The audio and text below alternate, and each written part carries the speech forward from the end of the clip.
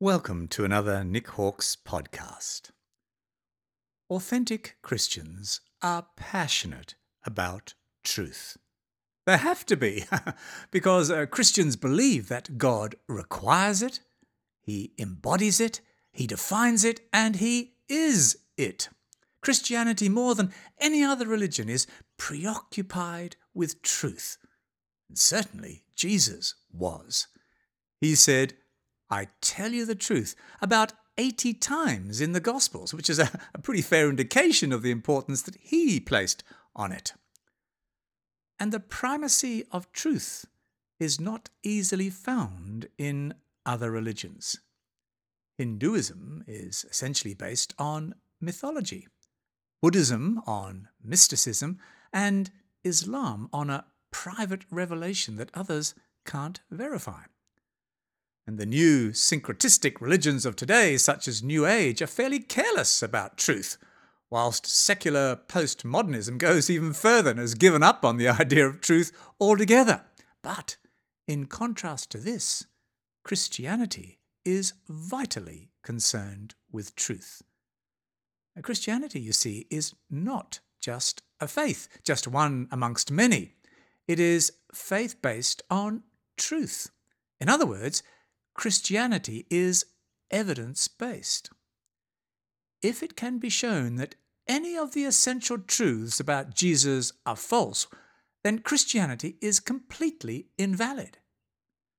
Notwithstanding the cancerous invasions of deism into Christian institutions in the guise of liberal theology, Christianity is founded on the life, death, and resurrection of the Jesus in history. Wherever the institutional church has forgotten this, it has emptied its churches, lost its passion for mission, and found itself unable to offer anything in the way of hope. It has simply preached moralism. And Christianity is palpably not just moralism, and nor is it just a philosophy. It is, as I said, based on historical, verifiable truth. Now, truth matters, and instinctively we know this to be so. There's something, very good about truth. Truth seems to be something outside of us, beyond us, something that measures us and invites us to climb up to it. Most of us are glad that truth is there, even if we can't always reach it. To act in a way that is true and right is to live out a concept of truth that is unique to humans.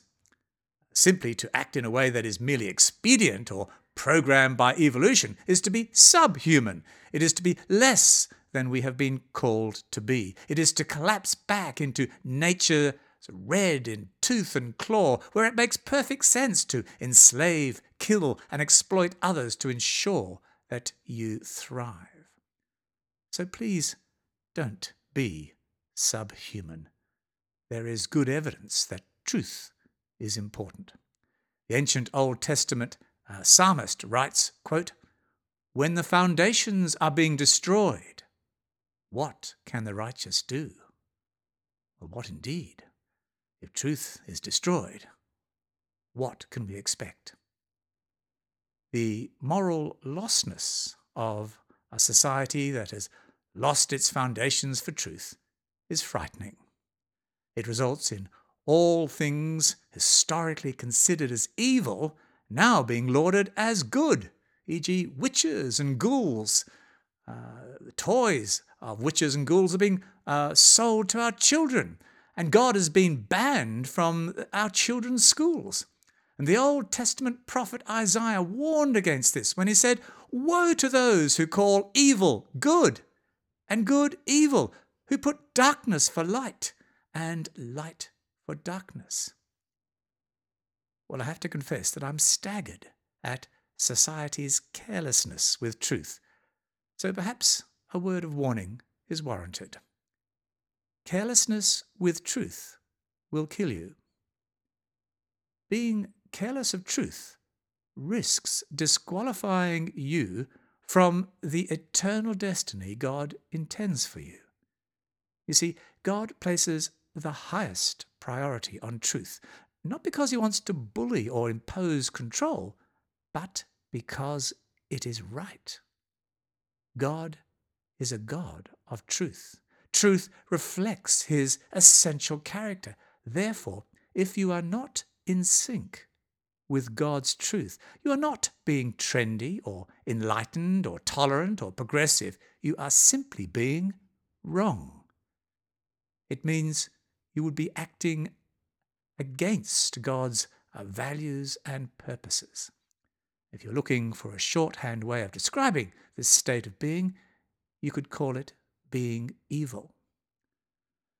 So without the ultimate significance of moral absolutes that flow from the existence of God, humankind falls from its high calling of being an image bearer of God to being a mere animal. Now, some in society want to normalize some sexual behaviors. Why? Because they occur amongst other animals. I find this extraordinary. We are turning to baboons for our sexual ethics rather than God.